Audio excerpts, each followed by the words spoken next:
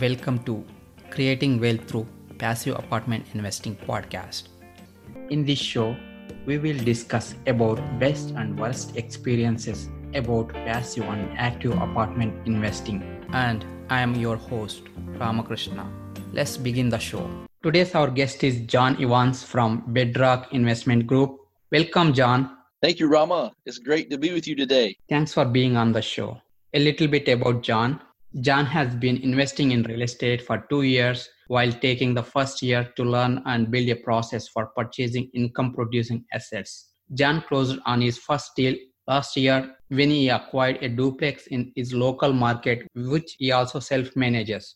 John is also a licensed property manager for the state of South Carolina and is currently in the process of building property management company. John recently partnered with a seasoned real estate professional, and together they currently have $750,000 in their portfolio under management. So with that, John, would you like to add anything to your background? No, I think you covered it well. Thank you for the introduction. I appreciate that. Thank you. So how did you get started into real estate and multifamily, John? Well, when I was younger, I was actually raised by my grandparents, and my grandmother, she actually had a small mobile home park as I was growing up. And then she also inherited, from her family, a few commercial properties. And those were about an hour away from where we lived. And I would help her manage the day-to-day operations, mostly after school, on the weekends and that type of thing, cutting the grass, simple maintenance around the homes. Also help with turning the properties, when someone moved out, when a tenant moved out.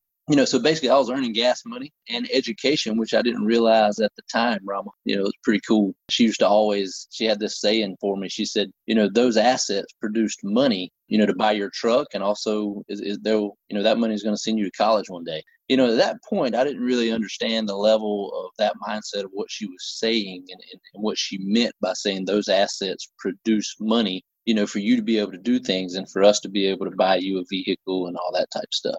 So I was more focused on the go to school, get a degree, get a job.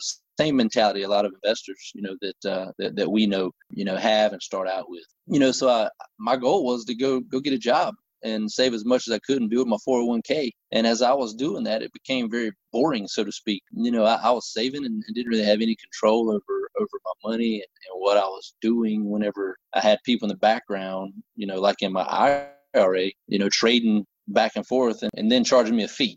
So quickly I realized, hey, I need to do something else if I want to build wealth, rather quickly and be able to create, personal freedom to be able to help others, which is really my goal. I love helping other people. So that's what I want to do with this, with this multifamily venture that we're exploring. So then I found BiggerPockets, several articles about real estate and podcasts. I watched multiple over and over, hours and hours on end, educating myself. Found Ken McElroy, joined his group, and then also a lot of material on, multifamily, read Rich Dad Poor Dad, and that really got me in a different mindset. I shifted my mindset at that time. I started thinking about liabilities versus assets, which is, what really got me juiced up because I understood it. I understand the way money works. So that really helped me, and then also, I walked several properties in the meantime while I was learning, roughly really 50 to 60 properties during my lunch breaks on the weekends, just kind of out there hustling to try to find a deal because the market was so hot, still is hot.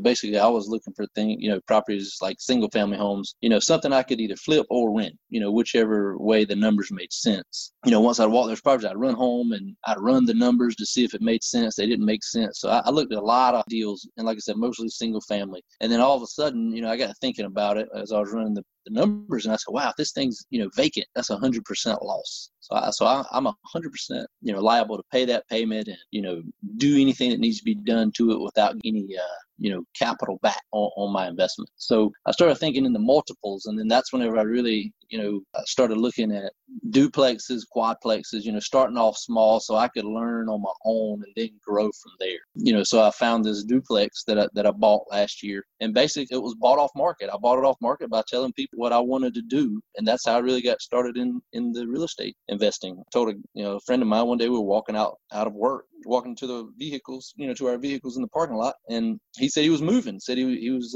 moving to Florida. And I was like, wow, so where do you live? And he said, well, I house hack. And I was like, oh, you know what house hacking is? He was like, yeah, he said, back in Indiana, I used to own some rental properties. And I was like, oh, wow. So basically he lived in one side and he rented the other side. So 3 days later, I was walking the property, and a week later we went out to eat one night. I invited him out to dinner because I wanted to make an offer, and I made an offer. 1 week later, I bought it. That's how I got started. Awesome. So any challenges you faced during early stages of multifamily or real estate journey, and how did you overcome them? Yeah, that's a good question. When you start telling people, within your group that don't really understand investing in real estate, they've always heard of real estate, but they don't necessarily understand the investing side of it. They just look at it as buying and selling, or they look at it as a primary, your primary residence. And a lot of, people, that's all they know about real estate is just the house they live in. So when I started talking about it to the average person, they were like, oh, no, there's no way you want to do that. That all these horror stories, they would be the first to give me someone else's horror story about owning a rental property, but they didn't own any property, and so I had that challenge in the beginning. And the first problem with this is, those individuals don't understand, that if you actually take the time to learn and build processes as you go and then operate it as a business, then you're buying into an asset, and you're also buying into people, which are your customers, the tenants. And I like to refer to them as customers. That's what they are. And if you buy into them, you treat them well,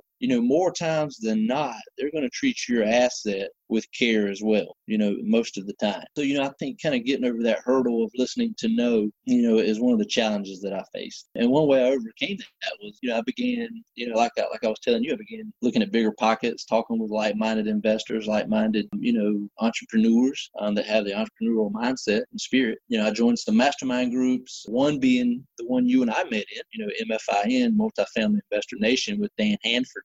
I joined that, and Dan's in South Carolina, so it was pretty cool to actually found someone that was close by doing, deals on the scale that his group's doing. So I felt like that was a fit for me to join that group. And I tell you, it's been very rewarding. So, that's one way I overcome it as well. And then, also reading Rich Dad Poor Dad, I kind of developed a different mindset, around investing and the way cash flow works, thinking about the cash flow quadrant, just studying and then just engulfing myself in how, building your asset column, is totally different than your liabilities. And you got to have more assets, than liabilities if you want to make it in this space. So, that was one way. And also another thing is, recently my business partner and I have joined a mentorship. So that was something I thought was very important on, coming across a challenge if you don't really know how to handle it because you haven't been there before. A lot of times in this, in the investing world, and if you're investing other people's money, if you have investors on board with you, you don't want to take chances and not know how to face a hurdle head on. You want to know how to, have a solution for those hurdles as they come up. So we took it upon ourselves to join a mentorship here recently, and we're in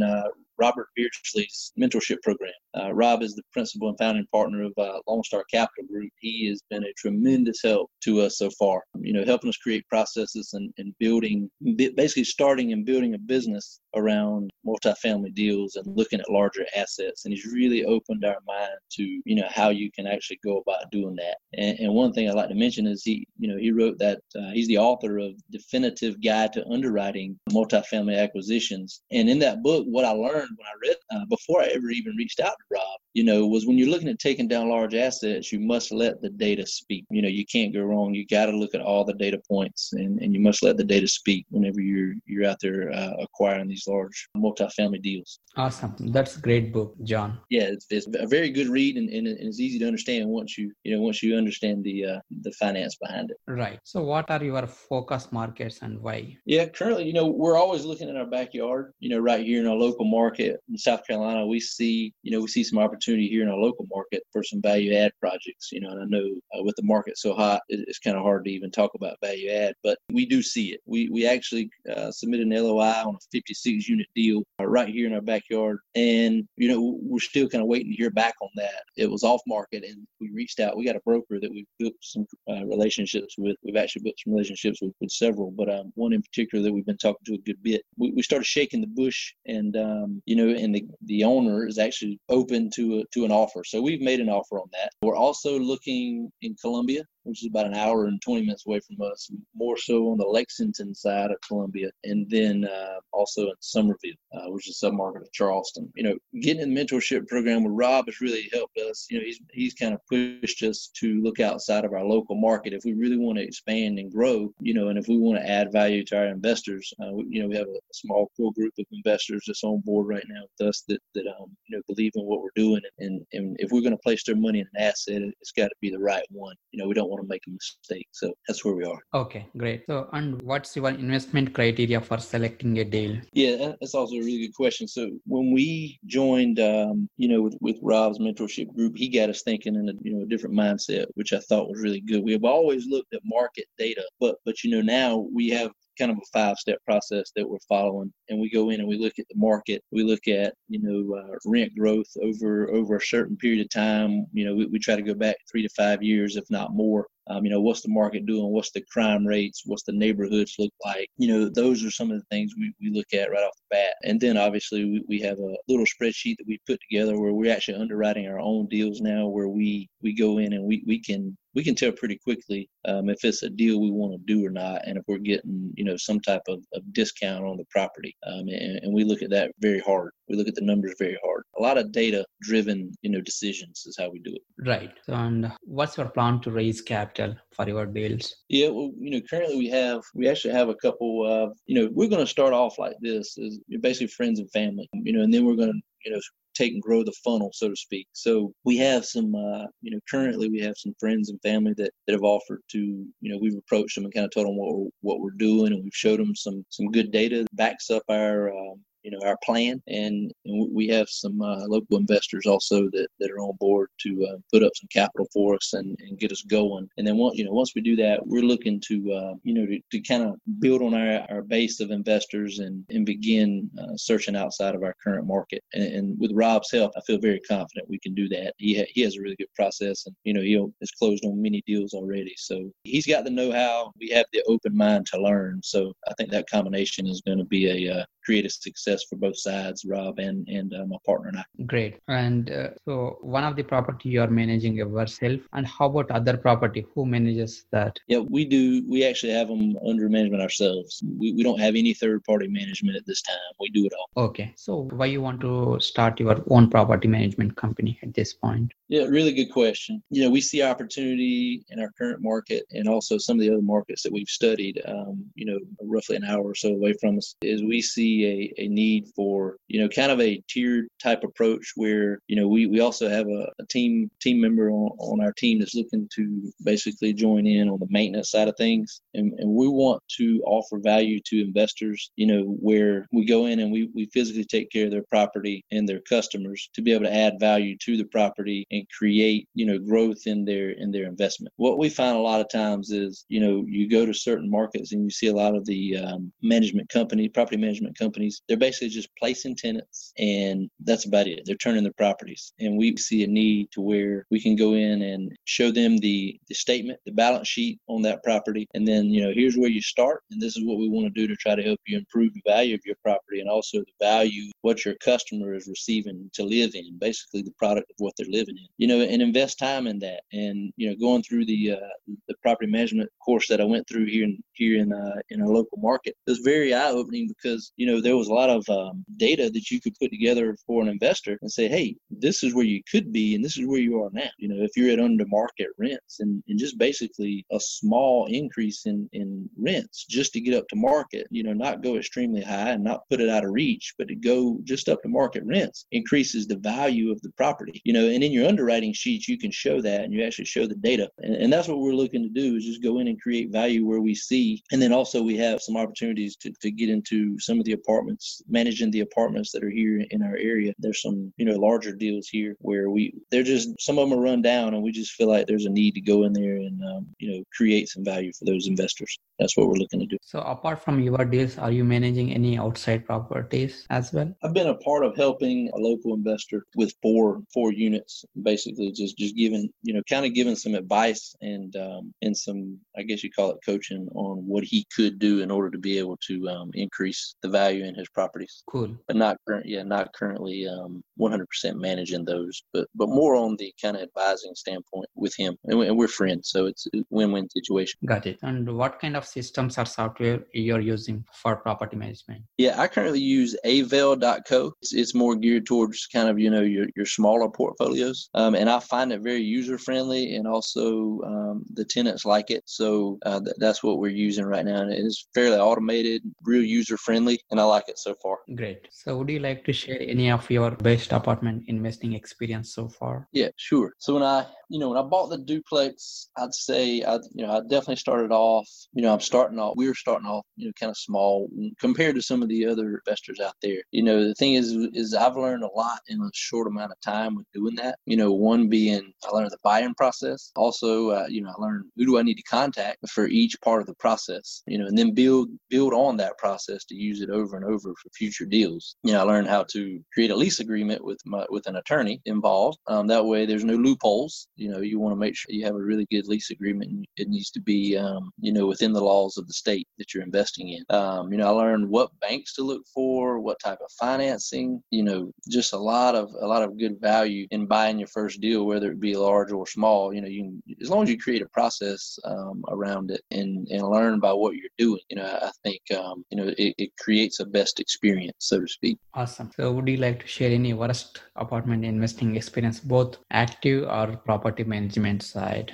Yeah, well, I did have a hiccup on the duplex, so I'll go to that one. We're in the South, and termites, they love, dead plants and trees and wood. So we had, in the back of this property, it's actually in a townhome community, really, is what it's in. So it makes up of, there's 13 buildings, and and each of them are duplexes. So it's a total of 26 doors, and each of them are rentals, and they're owned by, different investors. Some of them have 2 or 3 buildings, and some investors just have 1 building. So on the back of the building, there's a lot of oak trees. It's in a really good neighborhood and a really good spot. It's surrounded by a lot of big, beautiful oak trees that, are 100 years old. Well, on the back of this particular lot, I kind of have a corner lot. So I don't have anyone beside me on one side, and then there's a building on the other side of it. And it kind of breaks up the property and then goes down a little hill. But on this particular lot, there's some old trees in the back behind the unit. And, when I bought it, I noticed that. So I knew immediately, those would have to come down, and I took that in consideration when I made my offer. So, but what I didn't know is when we went through the process of getting the property looked at from an inspection standpoint, on the back, there's actually a sunroom, which is pretty cool. It's a nice little area, for someone to store stuff in or hang out in. And it has a lot of big windows in it, creates a lot of natural sunlight. Well, when I walked the property, I noticed going through due diligence that the back door had some rot on the bottom of it. So I knew I had to replace that door. And I did a lot of work myself on this property when I went in and did the renovations on one side of it. The other side is rented by a 7-year tenant that is I inherited a great tenant, couldn't ask for a better one. But so a friend of mine, the one that I was talking about earlier, is C&H Maintenance Services, that actually helped me with a lot of the repairs. He's a really good friend of mine. So we went in and we tore the door out, took the frame and everything out. When we did, we found termites, and they were everywhere. So we created what we call kind of a chase process. So we started chasing. We went to each window frame, and each window frame we went to, there's 4 windows across the back. Each window frame had termites in it, and they had eaten the inside of the 2x4s and also the structural beams up top at the door. They had eaten through all of them, so they were basically hollow. I basically took a hammer, and when I would hit the 2x4, it would go through the 2x4. And so we tore it all out. And that was my big uh-oh moment. We had to replace everything all the way up until the corner of the sunroom. So the face of the sunroom going on the north side of the property was fine, but the other side facing all the old dead trees was where the termites had gotten. So that was roughly $4,200 in repairs that I did not underwrite. So I had $4,200 I had to pull out of my pocket. Well, that was also a positive as well. So in many ways, that was a positive. So I try to take all my negatives and turn them into a positive, of course. But, that basically saved about $6,000. Whenever we went in and we started looking at the repairs, the materials, and labor, and what it was going to cost if we would have called an outside company in, it was roughly $10,000 to $12,000 estimated. So I took that $10,000 to $12,000, and we basically spent about $4,200, and we did it right. We actually put a new roof on the sunroom as well, because we found some termite activity on some of my cross beams up top, and I just didn't want to take the chance of of that spreading for the for the future, and then not giving the the tenant a safe place to live. So we just basically went in and replaced a lot of it. And then I got a new new pest control company. I hired a new pest control company as well to come in and do an assessment and also spray and put a penetrant in the ground. So we're good to go now. We've moved past that hurdle. So that was a pretty tough experience to swallow when I had to pull out 4,200 that I didn't anticipate. Thanks for sharing. What is your current focus and what are you excited about now? Yeah, current focus, is starting the Bedrock Investment Group. My partner and I, we're looking at a lot of things. So we've already got our logo started. We are building the website this weekend. Our drop dead date there to have it up and going is the 14th of this month. So we're busy doing that, focused on that as well, and then also continuing to grow the portfolio. So we're continuing putting in LOIs, and we're continuing to go out there, shake the bush and try to find properties that we can buy, that's not at an extreme cost, because everything right now is just very hot and is very high. So most property owners want top dollar for the property. So we're trying to look at creative ways on contacting people. We actually had a call yesterday with the guy out of Columbia. It's 23 duplexes on one lot, roughly 6-acre lot. It's about 46 doors total. And when we made the call, he had several questions for us, but when we answered a couple of questions for him, he got very interested that we were just average investors, small investors, and he liked that we were actually digging and had some grit about us and was actually out there trying to find someone that would sell us a property. So he's open to an offer. We're looking at it right now. We're actually putting some numbers together. I think we're going to call him back on Tuesday of next week and see if we can work something out with him. He's on the property about 16 years and he's just ready to retire out. If we wouldn't have made that phone call, we would have never known that. So focusing on that and going out, continuing to try to place some money into an asset that makes sense and creates a good return and value for our investors and ourselves. Awesome. So what is the best advice you have received? I'd say, going in and learning first. Don't go into anything and make a mistake. At the end of the day, you're dealing with a lot of, you're dealing with a lot of good people, because there are a lot of good people out there that's in this business, and a lot of good investors. And you want to make sure you're learning first before you go dive in and, try to place someone else's money and your money. At the end of the day, you want to invest alongside your investors. So you definitely need to learn and understand before you jump. As far as, guidance to others, and, something I always like to put out there is, I feel being honest with yourself, and others, never lie, never mislead, you don't ever want to cheat, always treat others fairly. I think the most valuable thing, we have to give is ourselves. I think it's very important in this business as well. I think that's something, investors really look for, So I think that's always a good piece of advice to give someone. And then there's one more thing. My grandfather always told me too, he was a military guy, and he always told me, he said, son, you need to live through the pain of discipline, so you'll never have to live through the pain of disappointment. And what he always meant by that was, always do your best, be disciplined to do your best. And 9 times out of 10, you will get the results and the rewards you're looking for, so you won't have to be disappointed. Cool. Thank you. So any personal habits that contributes to your success, John? Oh, yeah. Each day, I didn't always do this, but what I'm doing now is I try to create a habit of reading each morning. So I'll get up early and I'll read before everyone else in my house gets up.